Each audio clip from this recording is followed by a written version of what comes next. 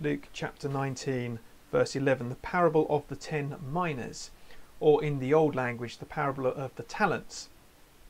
Now, when I was at work and when I used to have a proper job, then I used to have to fill out a timesheet. I think there was one job that I had to fill out a timesheet in 15-minute intervals. You know, that I had to account for every single hour, every single 15-minute block of the day. You know, I had to make sure to kind of give my employers the, tell them what I was doing with my time, to make sure that I was using my time well. And, you know, I had to account for every part of my day, really, while I was in work time. And that notion of being accountable, you know, using our time, making sure that we are using our time wisely. I think accountability is, I think, probably the word that I would choose for this parable. Now, that's the, if you like, the summary, the key word of what it's about. But just to kind of put this into context, really, this is the beginning of the parable. It starts out while they were listening, and he went on to tell them a parable because he was near Jerusalem and the people thought that the kingdom of God was going to appear at once. So the reason that Jesus tells this parable in the first place is because people thought the kingdom of God was going to appear all at once. You know, people thought that they wouldn't have to wait, that Jesus was just going to get to Jerusalem and, you know, boom, kingdom of God, or however it was. It was just going to be sudden. And so that's what Jesus is trying to correct in this parable. He is trying to say, no, actually, it's not going to be like that. It's going to be a bit different. So he tells this parable and he says, a man of noble birth went to a distant country to have himself appointed king and then to return. Now, who do you think this man is meant to represent? And of course, you know, you've been to Sunday school or have you been around for a while? The answer, of course, to all of these questions is Jesus.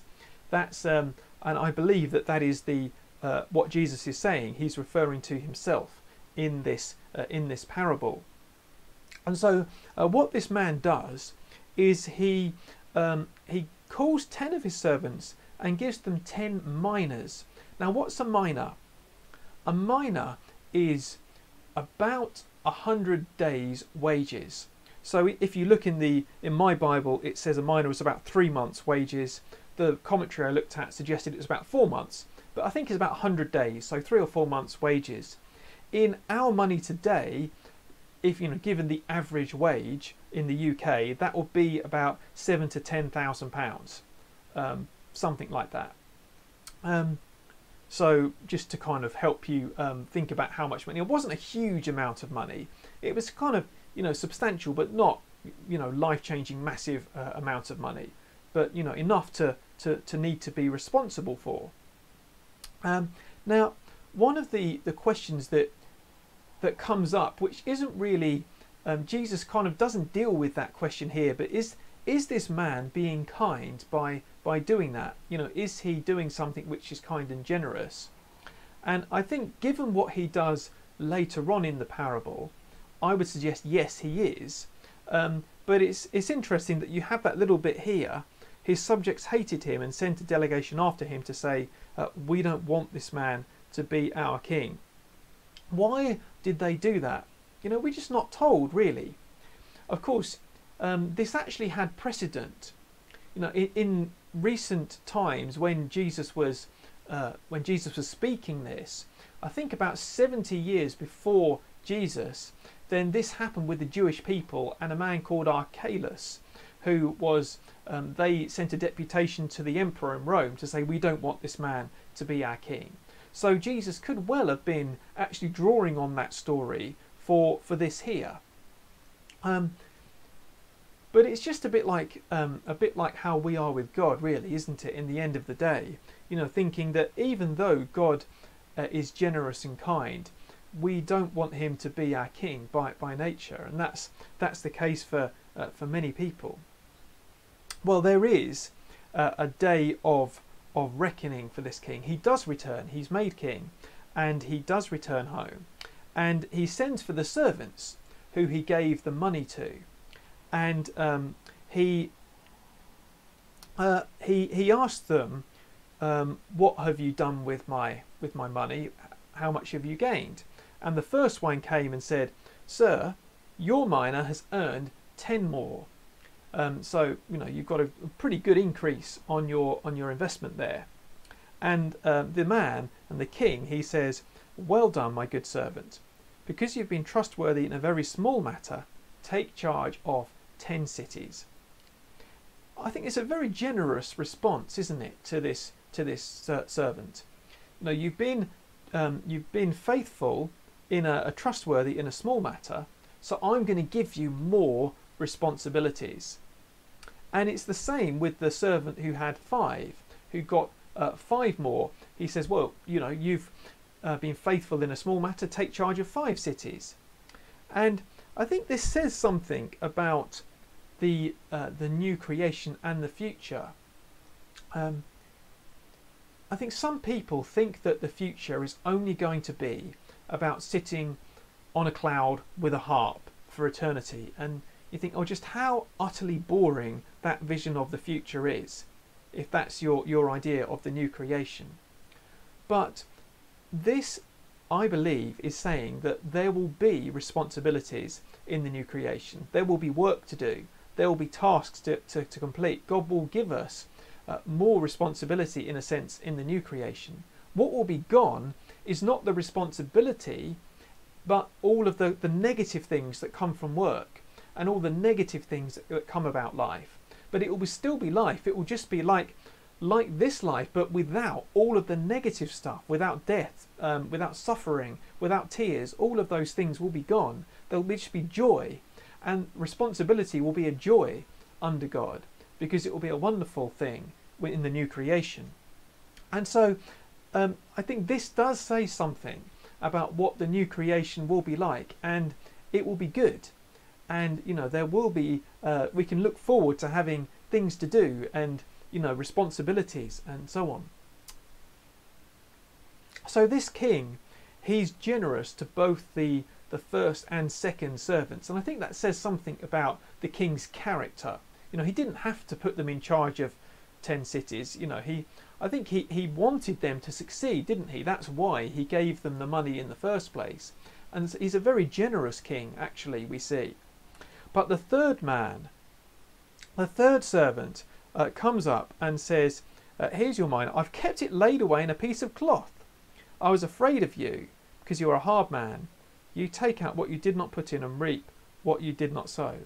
So he makes it pretty clear, this servant, he makes it pretty clear what he thought of the king. You're a hard man. That's what he thinks of him. And this actually made me think about the Garden of Eden. I think, was he right to say that this man is a hard man? Well, that's if we turn back to Genesis chapter 3, verses 2 and 3. Here we go. The woman said to the snake, we may eat fruit from the trees in the garden, but God did say, you must not eat fruit from the tree that is in the middle of the garden, and you must not touch it, or you will die. So Eve said God had commanded them not even to touch the tree, but God never said such a thing. This is what he says in chapter 2, verse 17. He says, you must not eat from the tree of the knowledge of good and evil, for when you eat from it, you will certainly die. So what starts to happen in the Garden of Eden is that Adam and Eve disbelieve that God is good. They start to distrust that God is good and God intends good for them, that God's rules are good and so on.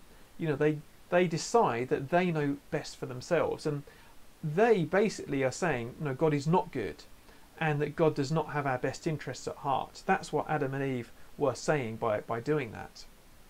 And I think it's the same thing in this parable. That this servant of the king, who's given the 10 minas, he just doesn't have that belief that the king is good at all. He hates him, in fact. And I think even as we see, the king comes back and his master comes back and says, well, you knew I was a hard man, did you? He's saying, well, I'm not, but that's what you thought. Well, why didn't you give your money to the bankers or put it on deposit so that when I came back I could have collected it with interest? And I think it really hit me when I was looking at the parable this time that what the servant did was intentional.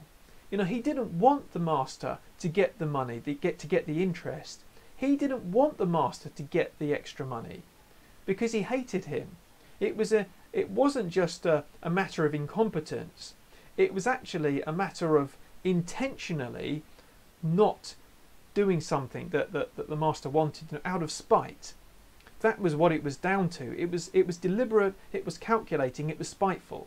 That's what this servant has done because he hated the master. And so this servant, he faces his judgment. He says, the master says, take this mina away and give it to the one who has 10.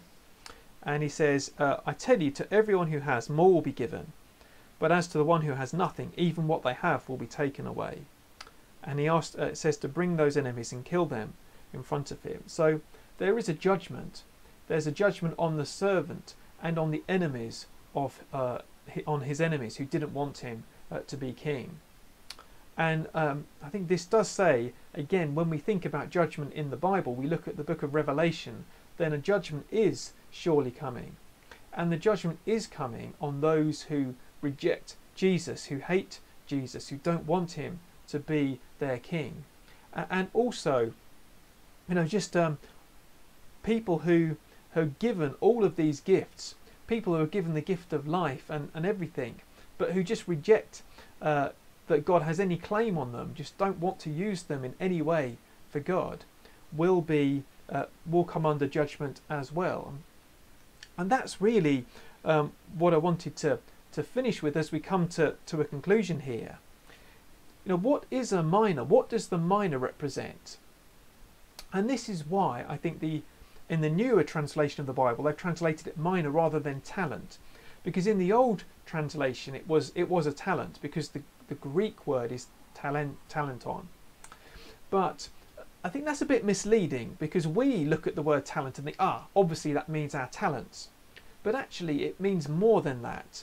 It means that all of the things that we've been given by God. So talents are one thing that we've been given by God, our gifts, our skills, but also our money, our time, our relationships, our situation in life, all of the things that we've been given by God.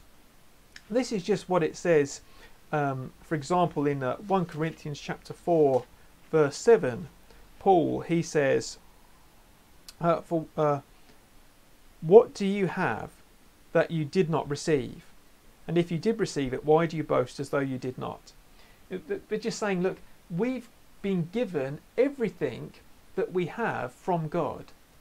We don't have anything that we didn't receive from God. And alongside the gift, there comes a corresponding responsibility. And that's the heart of the issue. How are we stewarding the gifts that God has given us?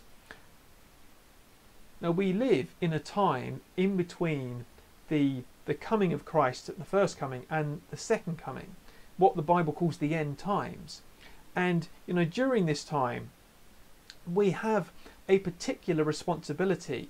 Now, it won't be like this in the new creation, but at the moment we have that responsibility to use our gifts for everything that God wants us to accomplish in the here and now. And there are, of course, God wants to bring the kingdom. God wants us to preach the gospel. God wants more people to come into the kingdom. God wants the church to be built and for us to build our own kind of godliness and holiness, for him to work that in us. And in the new creation it won't be quite like that. There'll still be things to do, but it'll just be perfect. We won't need to worry about sin. But in this time we do, and we won't need to worry about preaching the gospel as such to bring people into the kingdom, because we'll all be in the kingdom at that time.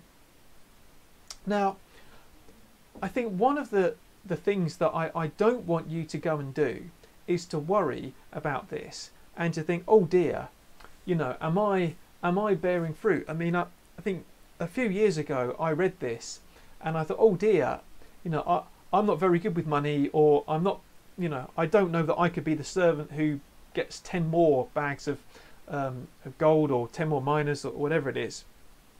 I don't, you know, I don't know that I can do that. And I would say, don't, you know, this is not to cause us to worry. This is not to cause us to worry. You know, we're saved by grace, and it's not to do with performance, but rather I think this is to help us to think about that question: how are we? How are we doing? How are we stewarding our time? Are we using our time? Are we using all of the things that we've been given in the best way possible? And so I'd like to suggest a few ways that we could be doing that this week. And above all, I think we can pray. And perhaps a good prayer this week will be to pray and ask God to say, how am I living for Jesus in every way? Are there ways, you know, Lord, in which you would like me to live in a different way? Are there things that I could be doing better or differently? Can I be stewarding the things that you've given me in a better way?